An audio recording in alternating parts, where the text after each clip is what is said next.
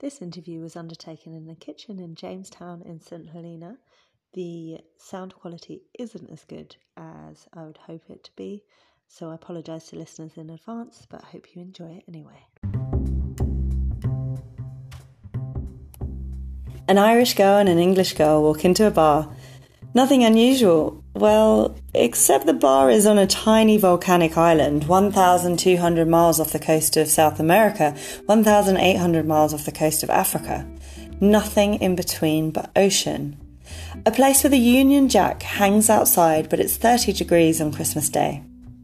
A bar where everybody knows your name and the bartender knows your order.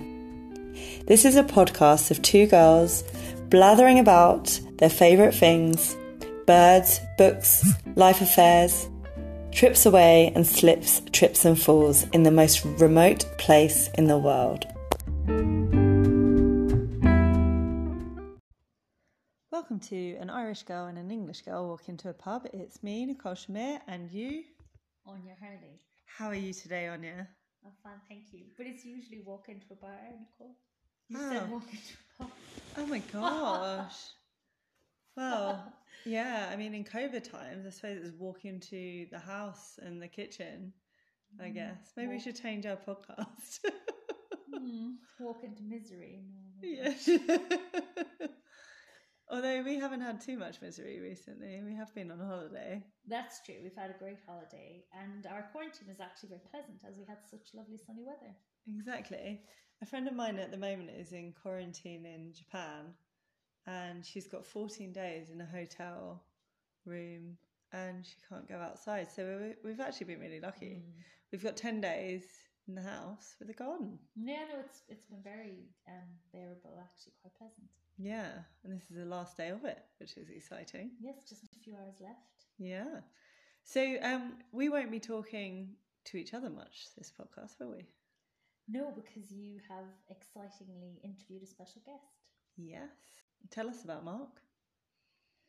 Well, Mark wrote a very interesting book, which he speaks about in the interview. And I think you also give a little bit of an explanation about his book. So Mark was living in St Helena with his wife, Jo, until relatively recently. Actually, very recently. They left on the flight that we left on to go on holiday, which was only like 6 weeks ago about.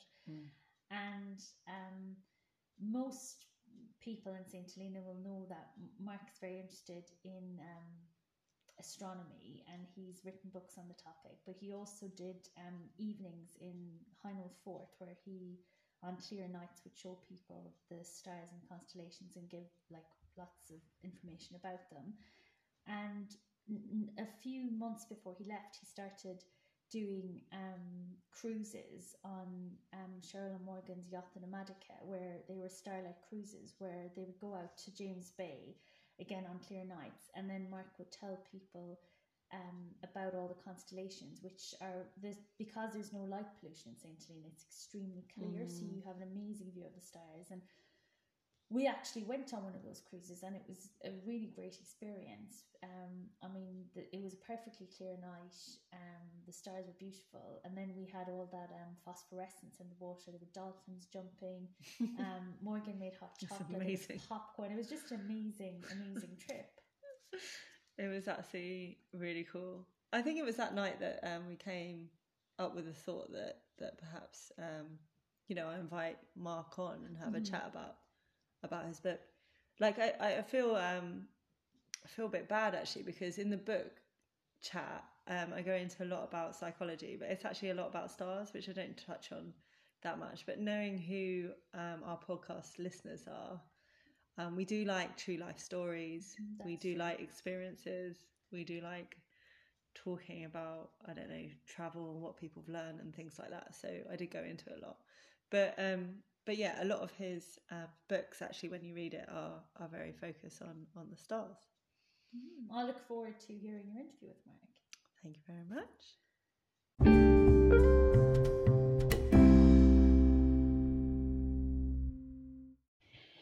This week for you listeners, we have a pretty special book review because we're here with the author of The Mindful Universe, Mark Westmacott. Mark is an astronomer and was a scientist researching astronomy at the European Southern Observatory in Munich and at UCL in London. He's also an ordained ex-Zen monk and pilgrimage walker. Mark regularly teaches courses and workshops in mindfulness, meditation, and yoga, and he's the author of the Mindful Thoughts for Stargazers and Stars. When physicists started looking into the nature of light, their experiments brought into question the centuries-old paradigm of certainty and objectivity that underpinned all of physics and astronomy.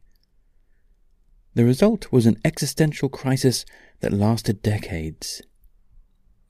Remarkably, the path of discovery and realization charted by these physicists parallels the journey of mindfulness and spiritual inquiry.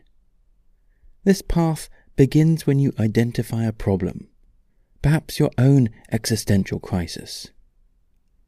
The journey may take you over rough ground and around uncomfortable truths, but the crisis can only find resolution when you realize you're not just a separate part of this universe.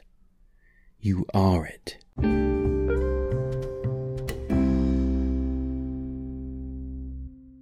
Mark, can you describe where we are at the moment? So we're sitting in the kitchen of a place called Coles Courtyard, which is down just at the top end of Jamestown, just next to the Run, so a little stream of water running next to the window. Jamestown, here we're on the island of St. Helena, so we're in the South Atlantic, halfway between Africa and South America. Completely surrounded by ocean, right? Hundreds and hundreds of miles of just ocean. Which makes it quite good for stargazing. Yeah. It's probably one of the darkest places I've ever been in the world. Actually, like when there's, when there's no clouds at night time, it's just remarkably dark. Yeah. Yeah. So we're here basically to talk about one of the books that you've recently written and been published, called The Mindful Universe. How would you describe this book, Mark? So this book is all about bringing together the worlds of astronomy and astrophysics and science and the universe, and the world of our inner world, if you like, sort of our awareness, our perception, our place in the universe, our humanity, so trying to sort of bridge the gap and make the connections between who we are as a human, how we fit in the universe, what is the universe, and what that means to us. I saw the cover and I thought, okay, this is definitely about the universe. The fact it's called Mindful Universe, I thought it's definitely about mindfulness. But actually I was personally really pleasantly surprised how much the book also went into themes around psychotherapy.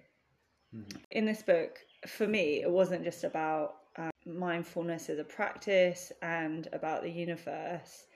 You actually talked about trauma and painful memories, stress and depression as well. Mm-hmm. And actually for me, the parts I most enjoyed reading about was when you delved into your personal experience. My mum and my stepdad were in a car accident, and in that accident my stepdad died and my mum ended up losing 3 limbs. And so that was when I was about 13. So it was kind of like the whole period of my teenage years was all about coming to terms with this. My mum was in a wheelchair, very needing a lot of care, and my sister and myself trying to get on with life. And I think, from this perspective of now as an adult looking back, for sure, I reacted by distancing myself from feeling anything. I just shut myself down. And the result of that was to hold everyone at arm's length, and I found it very difficult to engage with any emotion, basically. So I suppose when I came up into my 20s and went to university and things and started to explore relationships away from family and friends, I could make friends, but nothing particularly deep or close, and I think that probably put a big greyness, I suppose, on life. I wasn't really feeling emotions. I definitely felt this kind of haze of greyness over my life, everything couldn't really connect. And I think it was one time I was home back with my mum and my sister over Easter holidays or something like that, and Yeah. and I was really struggling. I probably said something nasty to my sister, and like just not really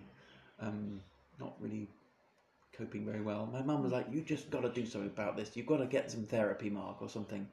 And I think that prompted me in my mind, maybe I ought to. So I went back to university, and actually through the counselling service at university managed to find a therapist. We did a few sessions, and he passed me on to someone he knew, and I ended up doing about 3.5 years, twice a week, psychotherapy. And I mean, at the same time I started a meditation practice. I've been doing yoga for a little bit of time, and I think the combination of all that, psychotherapy, looking at the whys, the history and the connections, whys and wherefores, and then also the meditation, the mindfulness, and the ability to start to allow some of this emotions to arise, but just be okay with it, not feel like it's a bad thing or a good thing. Really turned everything around. That's really interesting, because the way that you were kind of blocking emotions probably meant to yourself or to the outside that you seem kind of fine. Because when something stressful happens, you've got the tools in your tool bag just to find that not stressful, because at the end of the day you're like, I could be stressed about this, but I'm just going to put this emotion in the box like I've done with all the other emotions, And so the fact that you were suggested that you go to therapy and you took that on rather than going, oh no, I'm fine. That's I don't know if you recognise that, but that's actually quite a big step to go from someone who basically mutes emotions to, almost giving something a go that may or may not have worked, and you may or may not have thought you needed it, I guess, at the time. Yeah. Was it difficult writing about such personal parts of your life? Yeah, they were the hardest parts of the book to write. I mean, I would often sit down and there would be bits of the book, or as I was writing it, which would just kind of flow out very easily, and then other parts, especially when I started to reflect and look at like my own personal story, experiences, emotions, and things, that I would really have to stop and inquire into myself. Like, was this really how I felt? Is this really how I remembered it? And how do I write it in such a way that was like just genuine, I suppose, about how it was arising in me? So quite a little bit harder. Have you had this feedback loop where people have said to you, firstly, well, Mark, I was really surprised that all those things had happened to you. You seem like a really, well put together guy, but also that they might have said, I really felt this when I read this. I recognised something that I'd been through. And I'm sure you would have had people coming and saying, I've had that, like a different trauma, but I've had a trauma too. For sure, definitely. I suppose I set out from the beginning to make it as honest and genuine as possible. Just talking about how I had various things that happened to me as a child and then as a teenager, and how I reacted to that, and how it sent me down this path of like burying my head in study as a way to get away from feeling the emotion and all that. And I feel like people have said to me, like, if you're willing to open up and write about your own experience, then you'll find that other people are willing to open up about their experience. And I find that really, really lovely. It's been absolutely just as you say. People have come up and just feel comfortable, like they've read about about my life, and then they feel comfortable to sort of talk a little bit in return. So I mean, it's really. So you mentioned that part of your personal journey included therapy. What did you learn through therapy that led you to live a more kind of balanced and happy life? What did you learn about yourself, really?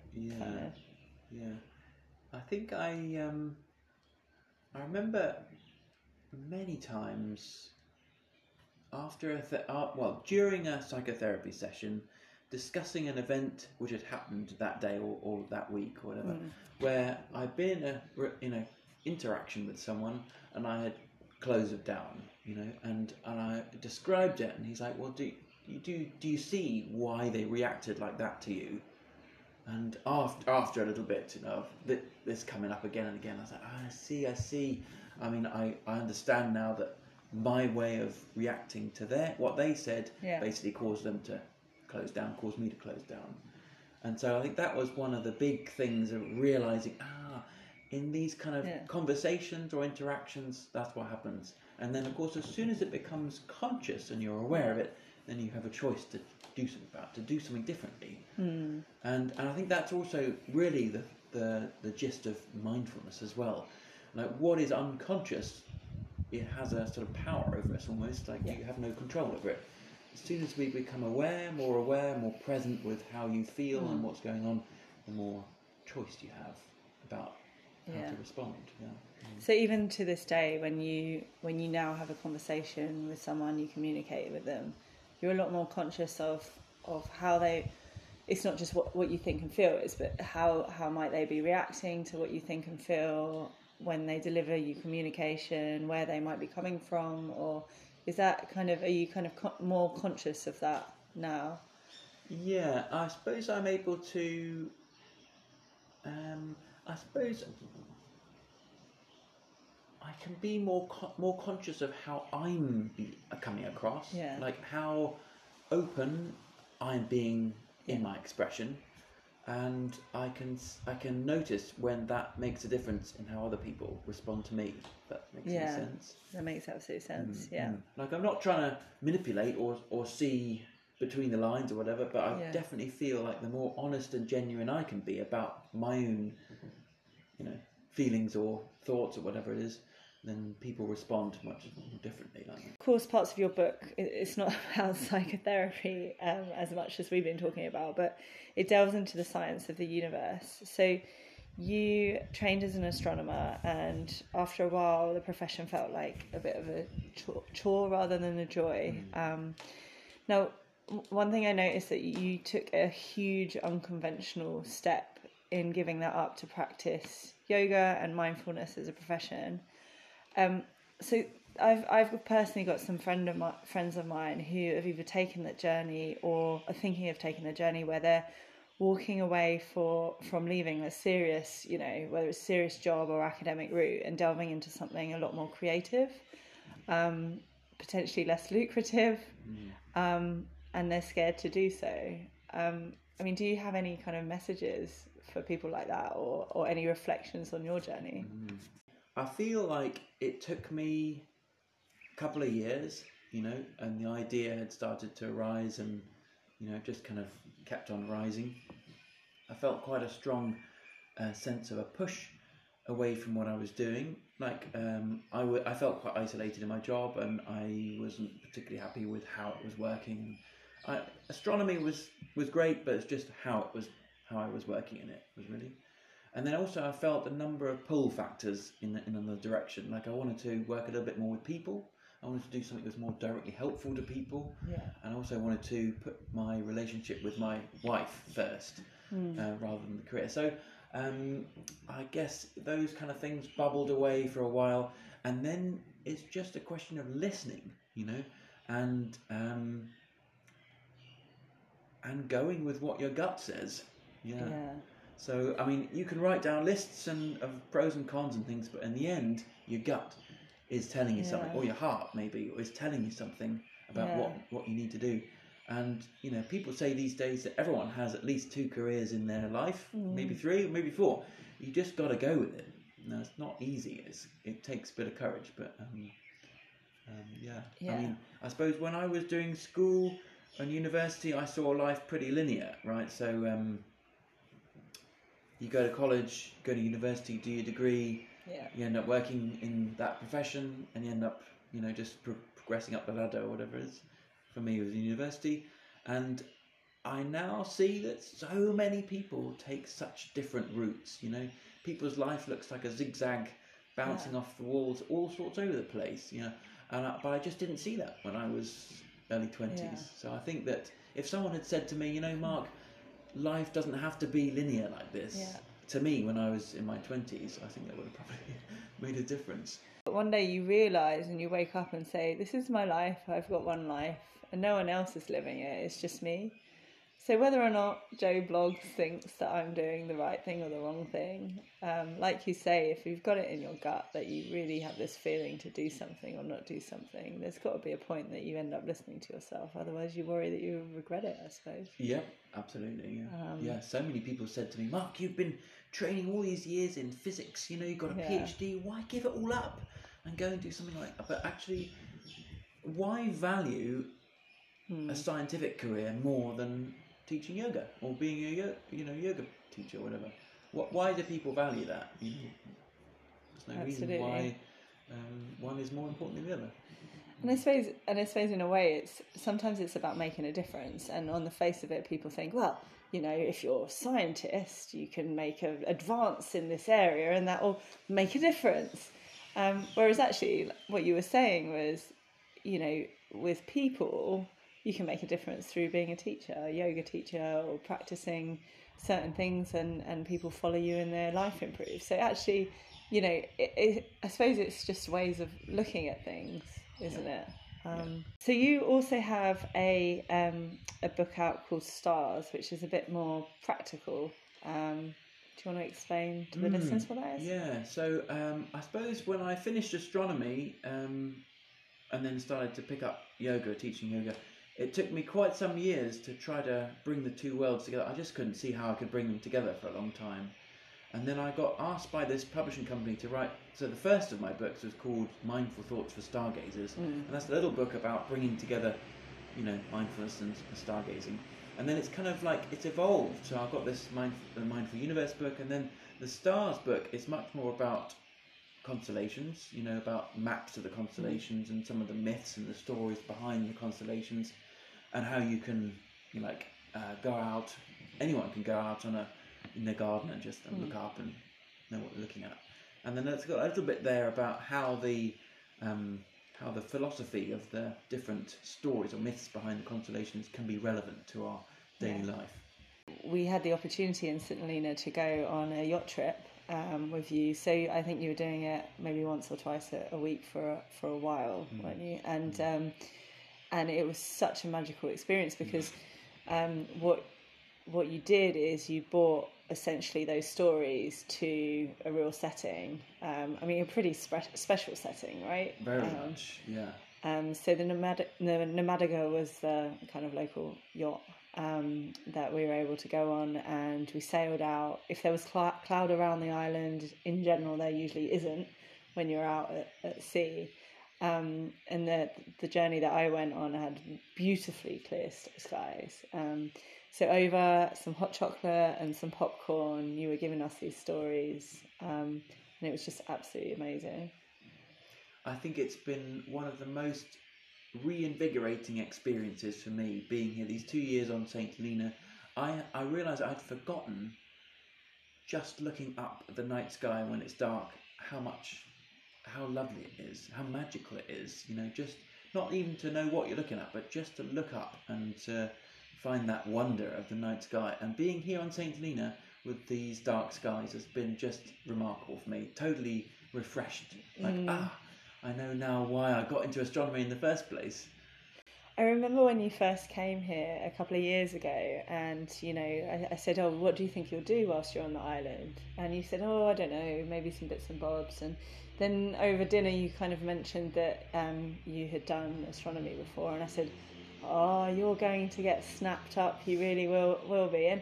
And I think at the time I'm not really sure, but I forgot to say, over the last couple of years you've really brought people's interests into looking into the night sky. And I think it's one of those things that when you're in St Helena and you've got so much nature and so much opportunity to look at really clear skies and stars, we almost forget that it's there.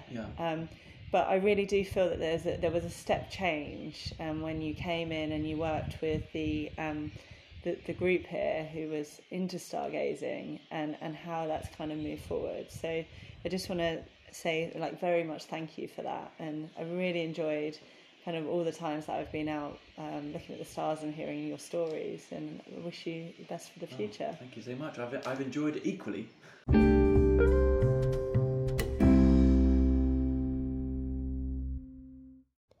The Mindful Universe, A Journey Through the Inner and Outer Cosmos by Mark Westmacott is available now from all good bookstores, and we'll leave you with a reading from Mark.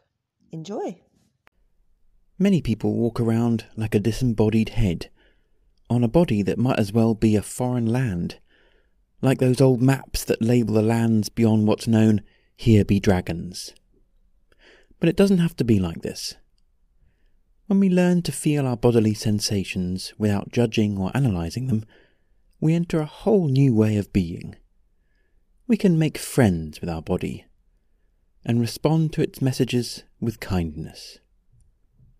As we gradually redraw the map of our body, we can begin to appreciate that not only are we inseparable from the earth beneath our feet, but that the myriad chemical elements inside us were produced in stars, billions of years ago.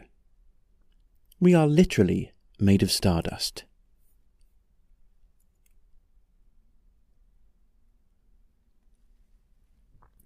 When the universe began, there was nothing but energy. In the first second, it cooled sufficiently for the fundamental particles, the quarks, electrons and so on, to solidify. And very soon after that, the quarks glued together to form protons and neutrons. Seconds later, protons were able to capture electrons and thus form vast quantities of hydrogen.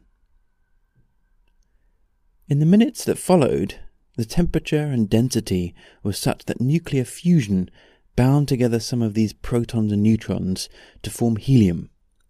Helium being 2 protons, 2 neutrons and 2 electrons, and a small amount of lithium. This process is known as Big Bang nucleosynthesis. Bring your attention to your body. Become aware of the watery saliva in your mouth. Move your tongue around or take a sip of water and notice the feeling of the liquid in your mouth. Water is a molecule with 1 oxygen atom bonded to 2 hydrogen atoms, H2O. The protons forming the nuclei of every atom of hydrogen in your saliva were created in the first minute or so after the beginning of the universe. In fact, your body is 3/4 water. For billions of years, all the hydrogen in that water existed in space, moving in and out of gas clouds, stars, and planets.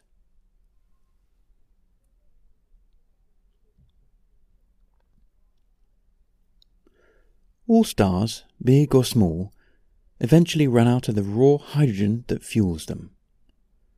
The smaller ones fizzle out slowly, while the bigger ones become unstable and explode. Fizzling stars, in their last gasps, begin fusing helium into heavy elements like lithium, carbon, and nitrogen. Sometimes they throw off their outer layers in slow pulsating waves, creating transient structures known as planetary nebulae. Let's try to sense some of this carbon and nitrogen in our bodies. First, notice your skin. Perhaps there is heat or coolness in your fingers or toes, an itch, or maybe the weight of one leg as it rests crossed over the other.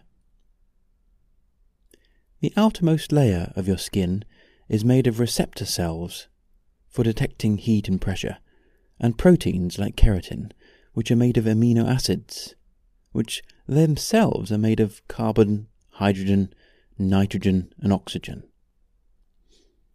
The bulk of the carbon and nitrogen in the universe has been synthesized over billions of years in the dying fizzles of smallish stars.